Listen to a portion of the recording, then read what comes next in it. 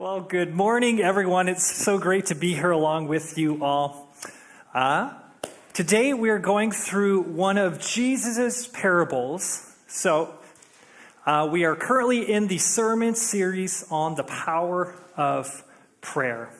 And today, the parable that we are focusing on discusses a key element within prayer, which is a prayer of confession. Nobody left after saying that, so.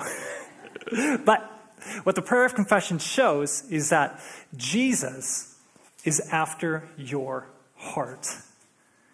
And this is a well-known parable, and this is the parable that is found in Luke chapter 18, verses 9 through 14. This is the parable of the Pharisee and the tax collector.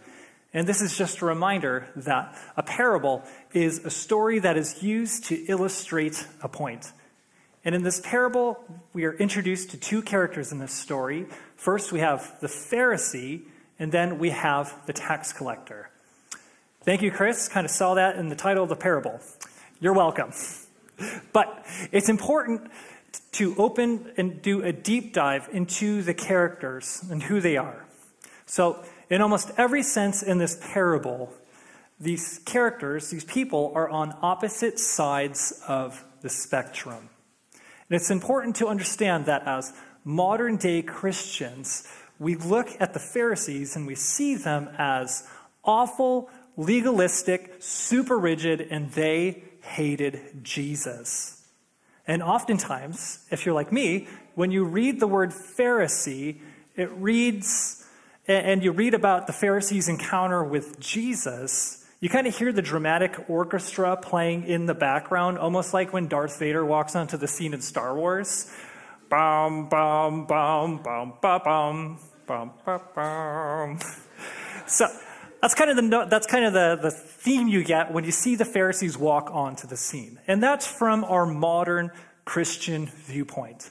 But back when Jesus told the story in this ancient culture and society, the Pharisees were highly regarded within their society. They were the spiritual elites. They were the religious leaders of their time. And they had laws on top of laws on how to follow the law, the Torah, the first 5 books of the Old Testament.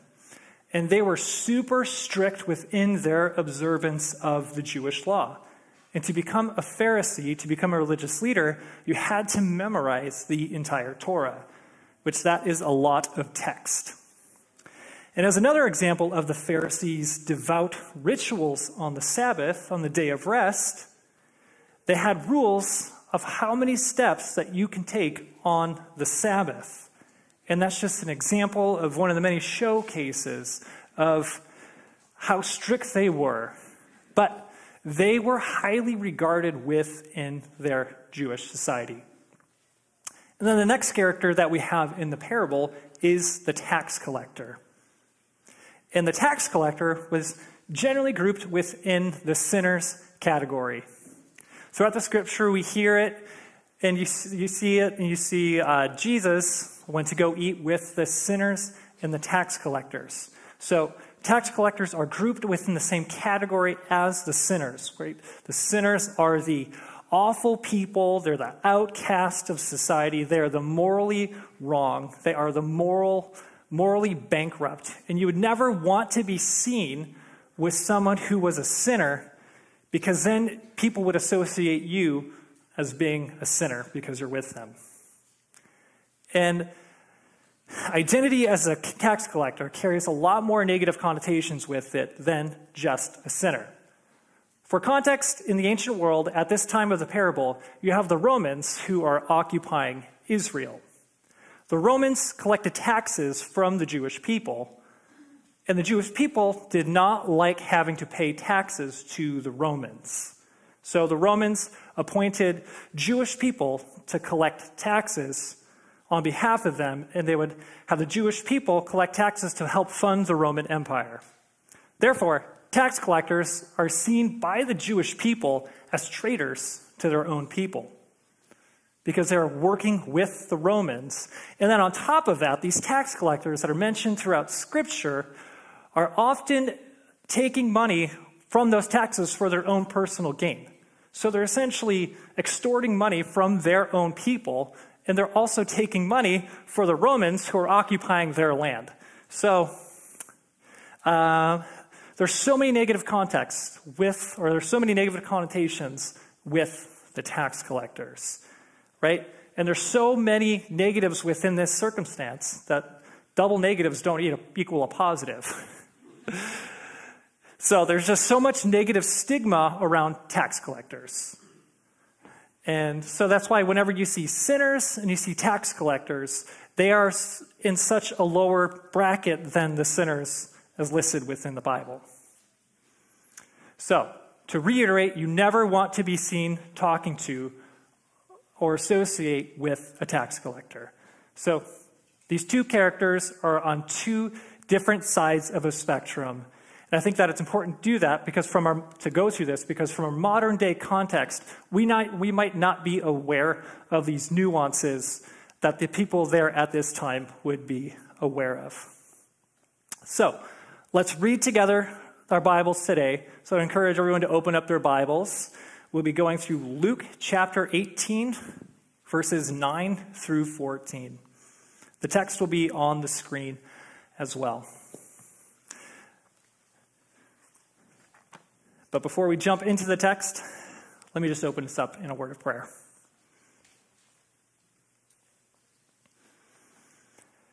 Heavenly Father, we thank you so much for the gift of your word that you revealed to us through your Holy Spirit. Pray that you'd speak to us today through the power of your Holy Spirit. This might be a well-known parable to some of us. I pray that you would reveal insights to us today through the power of your Holy Spirit and reveal to us what needs to change within our lives. We love you. We pray all of these things in Jesus' name.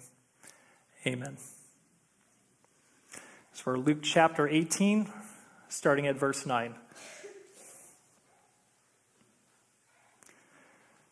To some who were confident of their own righteousness and looked down on everyone else, Jesus told this parable.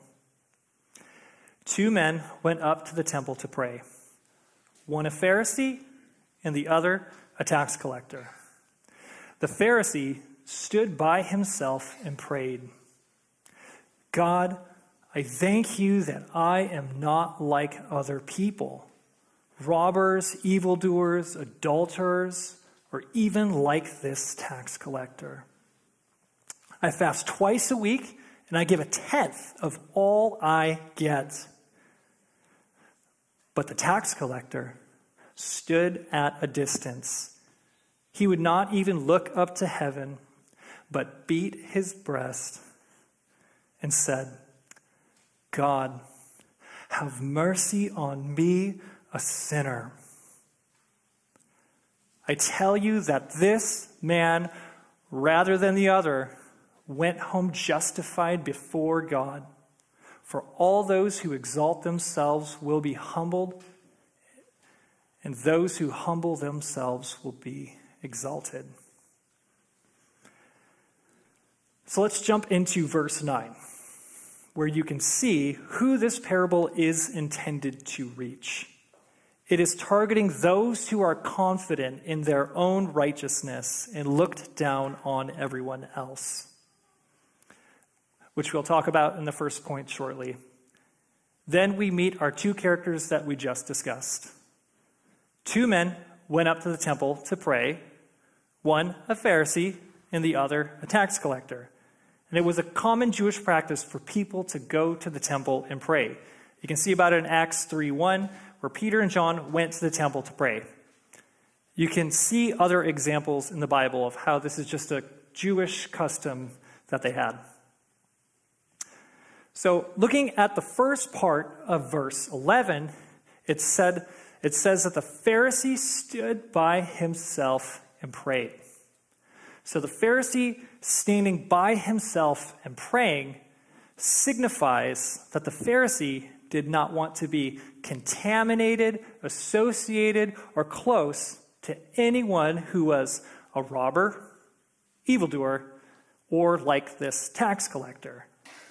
The Pharisee fasts twice a week, gives a tenth of all he gets, and he's signifying that he is going above and beyond what is required by the law. The Pharisee is pointing out all that he has done. Notice that the Pharisee acknowledges God in the first part of his statement, but is not praying to God. But the Pharisee is gloating of all of his good deeds.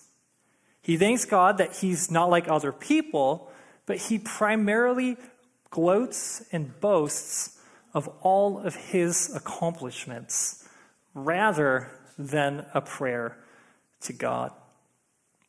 Pharisees never hesitated to point out the sins of others. And you can see Jesus' interactions with the Pharisees, and they're just fascinating interactions to read because Jesus was not too kind to the Pharisees.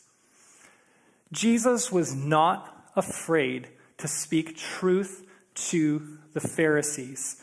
And you can see throughout the scripture, within Matthew 23, these are just a few words that Jesus said about the Pharisees and to the Pharisees. He called them blind guides, calls them fools, serpents. He calls them a brood of vipers. He calls them hypocrites. He says, woe to you, teachers of the law, Pharisees. You hypocrites, you give a tenth of your spices, mint, dill, cumin, but you have neglected the more important matters of the law, justice, mercy, and faithfulness. You should have practiced the latter without neglecting the former. He calls them whitewashed tombs. He says, woe to you, teachers of the law and Pharisees. You hypocrites, you are like whitewashed tombs, which look beautiful on the outside, but on the inside, you are full of bones of the dead and everything unclean.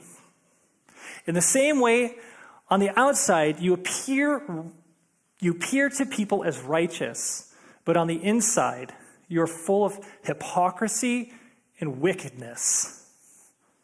Wow. Ouch. And I share what Jesus said about the Pharisees, more so because when we read a story in the Bible, it's important to see the larger picture at hand. Because when we're reading this parable, Jesus is telling this parable to his disciples. And the disciples are already aware of what Jesus thinks of the Pharisees, the self-righteous. The disciples understand that Jesus does not speak too kindly of the Pharisees because of their self-righteousness.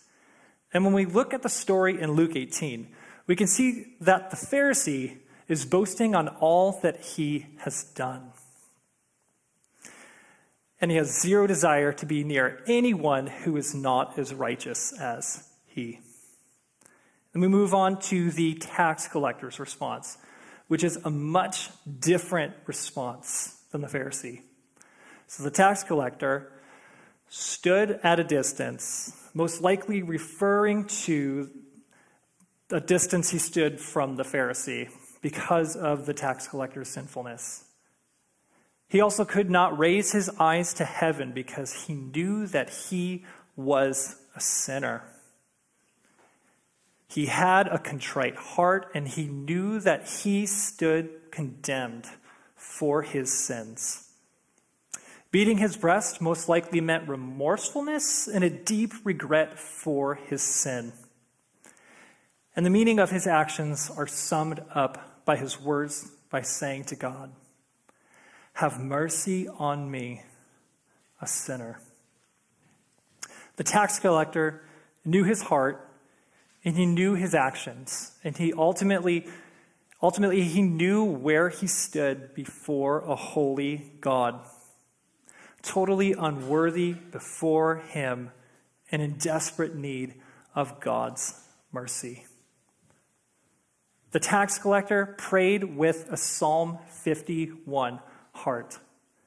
So Psalm 51 was the prayer that David prayed after he had committed adultery with Bathsheba. Psalm 51 points to what a humbled, contrite prayer of confession looks like. The tax collector's prayer stands in direct contrast to the Pharisee's prayer. It is the recognition and the acceptance of the sinful state that we are in and the desire to turn from that state. We're not going to read all of Psalm 51, but just the highlights right now. But if you have no idea where to start for a prayer of confession, I would encourage you to read through and pray through Psalm 51. But Psalm 51 starts off with, "Have mercy on me, O God, according to your unfailing love, according to your great compassion, blot out my transgressions. Wash away all my iniquities and cleanse me from my sin." Notice how similar that is to the tax collector's prayer. And I also want to point out verse 17 in Psalm 51. "My sacrifice, O God, is a broken spirit and a contrite heart. You, God, will not despise." That is the prayer of confession. That is what God desires, and that is what Jesus desires, is a broken and contrite heart. Jesus is after your heart. God is after your heart and a changing of your heart. And if you don't know what the word contrite means, because we don't usually, at least I don't use contrite on a daily basis, but having a contrite heart is to express remorse, to be repentant of sin, and to turn from that sin. Having a contrite heart is the first step in reconciliation with God. Jesus is after your heart because that is where real change happens. That is where the true understanding of where the depth of your sin takes place. That's where we come to the recognition of our depravity. And that is where we come to the recognition that we can't do things on our own. But that's when we pray, "God, have mercy on me, a sinner." Jesus said that out of these two men, it was the tax collector who was justified before God. It was the tax collector's humbled and contrite heart that justified him before God. It was the tax collector's humbled and contrite heart that justified him before God. Justified means to be declared righteous, to have a right standing with God. The tax collector knew the sinful state that he was in, and then the Pharisee was completely oblivious to the sin that was in his own life. The self-righteous are not justified before God because the works that we do will never justify us before a holy God. The self-righteous are not justified because the works that they do or we do, because our works will not justify us before a holy God. And it is only and solely through the work of Jesus that we are reconciled to God, to be made right before Him. Jesus then says, "For all those who exalt themselves will be humbled, and those who humble themselves will be exalted." Pride is an awful thing. If you read the book of Proverbs, you'll realize that it is littered with many different verses of how awful pride is. And the Pharisees were filled with pride, and they had a lack of humility within their lives. And for us personally, we should always be evaluating ourselves and just praying that God would take away the pride within our hearts and that He would instill a spirit of humility. And I think that we can look at the Bible as modern day Christians and say, Pharisee equals bad. But we all wrestle with the fact that we all have tendencies to be like Pharisees. We all have the tendencies toward hard-heartedness. It is our original sin nature. It's the flesh within inside of us. We all are born with hard hearts, and we always have to make it a habit of keeping our hearts softened, that praying that God would soften our hearts. Or we can always go back to our hard-hearted habits. And I'll use a personal illustration here. I've been told by those closest to me, including my parents, who are sitting up here, who have raised me and my wife, Allison, that I can be a little bit stubborn at times. Would you verify that? Yeah, okay, wonderful. Thank you for verifying that. But I'm not sure if anyone here has been told that, and I hope that our son Zephaniah does not exhibit those same characteristics. But for myself, growing up, I would do everything in my power to avoid going to church. I just didn't want to go. And my parents tried to bribe me with the promise of McDonald's after the service. Even the lure of fresh French fries, which is one of my love languages, wasn't enough to get me to go to church. But my parents wanted me to come in a relationship with Jesus and knew how important the church community was. Over time, with my parents' persistence, I joined a community of loving and encouraging believers who were persistent in encouraging me to come back week after week, plug into the youth group, that I finally found myself excited to go to church and pursue a relationship with Jesus.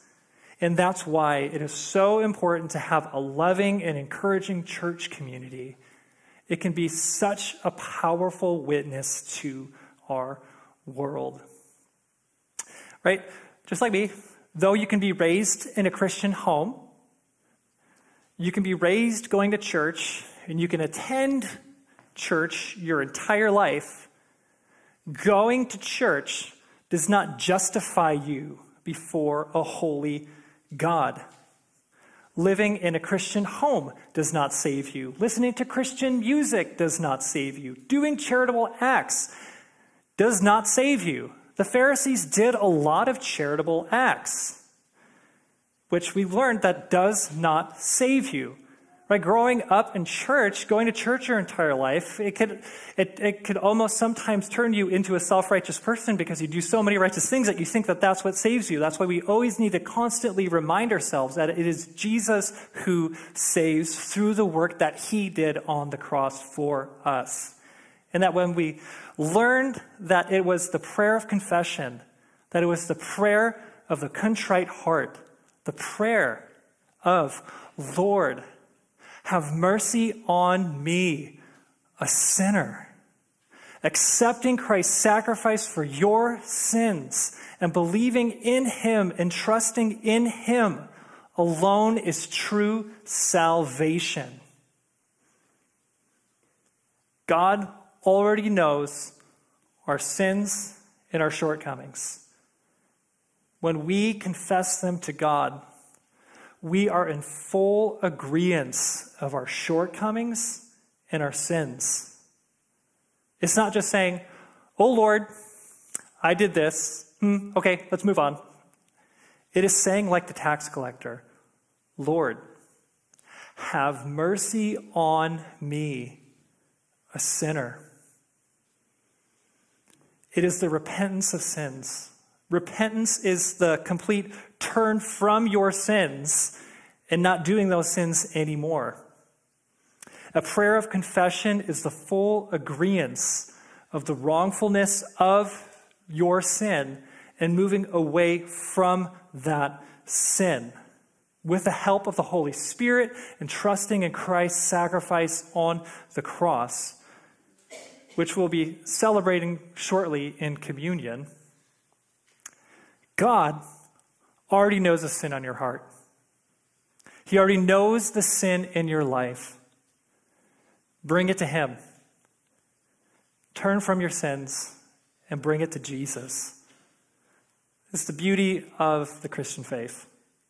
Whether you've been a believer in Jesus for 50 seconds or 50 years, we can all pray, God, have mercy on me, a sinner. That's because Jesus is after your heart. He is after a heart transformation.